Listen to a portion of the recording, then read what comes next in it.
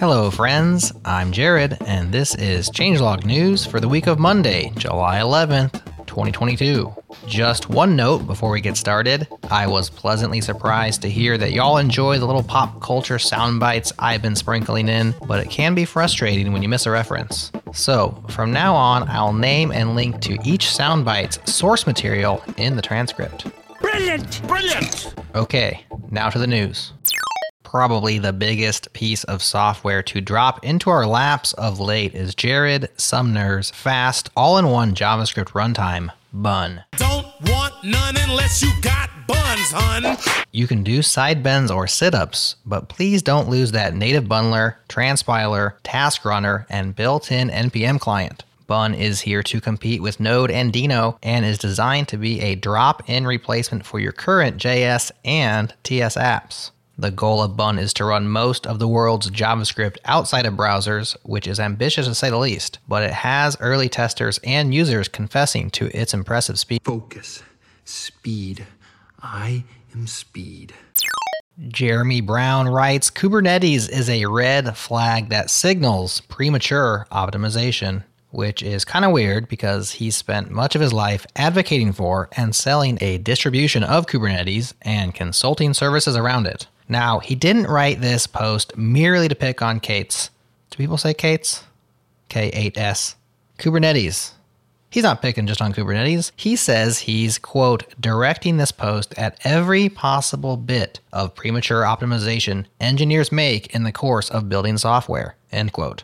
The overwhelming sentiment can be summed up in these 2 points. 1, your organization needs engineers to create an impact on the mission, and 2, try to do more with less. Over the weekend, Armin Ronacher blogged a blog called Congratulations, we now have opinions on your open source contributions. But I think he's being sarcastic about that congratulations bit. He's not too excited about this. You keep using the word. I don't think it means what you think it means. This post is in response to a change made in Python's PyPy package manager. They are beginning to require two-factor auth for, quote, critical packages. About this and his newly deemed critical package, Armin says, quote, once packages are within a certain level of adoption compared to the global downloads, they are considered critical. Currently, if you maintain a critical package, you need to enroll a multi-factor authenticator. It appears that the hypothetical consequence of not enrolling into 2FA is not being able to release new versions. My visceral reaction to this email was not positive, end quote. I think we can all agree that increasing supply chain security is a noble goal for every package ecosystem, and on paper it makes sense for this requirement to not affect every package maintainer, at least not at first. But I can still see how it rubs people the wrong way. Again, Armin says, quote, when I create an open source project, I do not choose to create a critical package. It becomes that by adoption over time. Right now, the consequence of being a critical package is quite mild. You only need to enable 2FA. But a line has been drawn now, and I'm not sure why it wouldn't be in the index's best interest to put further restrictions in place, end quote. We can file this one under open source. It's complicated. Next up, Rustlings.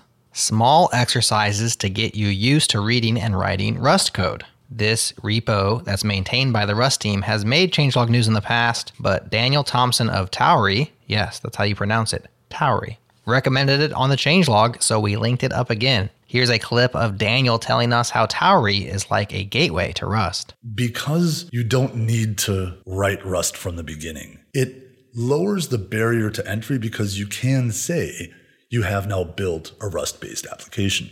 And just being able to say this is kind of one of those visualization techniques of getting better at things, is understanding that, yes, you are capable of doing it. And the fact is, people get interested by it. Like over the 3 years we've been working on this project, a couple people have very visibly improved in their Rust. At the beginning, they're like, this is hard. Everything is hard if you've never done it before.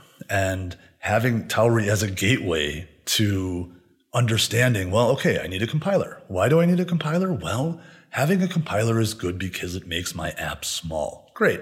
So you get that out of the way.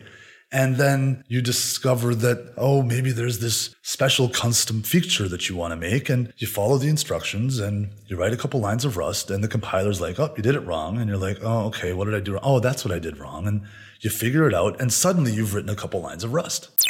Last one for today, jargon from the functional programming world in simple terms. FP provides many advantages, and I can say that in my career, as I learned and applied functional principles to my code, even in OOP languages like Ruby and JavaScript, my software became easier to reason about, less error-prone, and more maintainable. Unfortunately, all that FP jargon can be a real sticking point. It can make you feel like a baby boomer trying to communicate with Gen Z.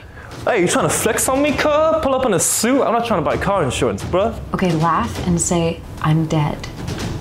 What? It's Gen Z, remember? I'm dead.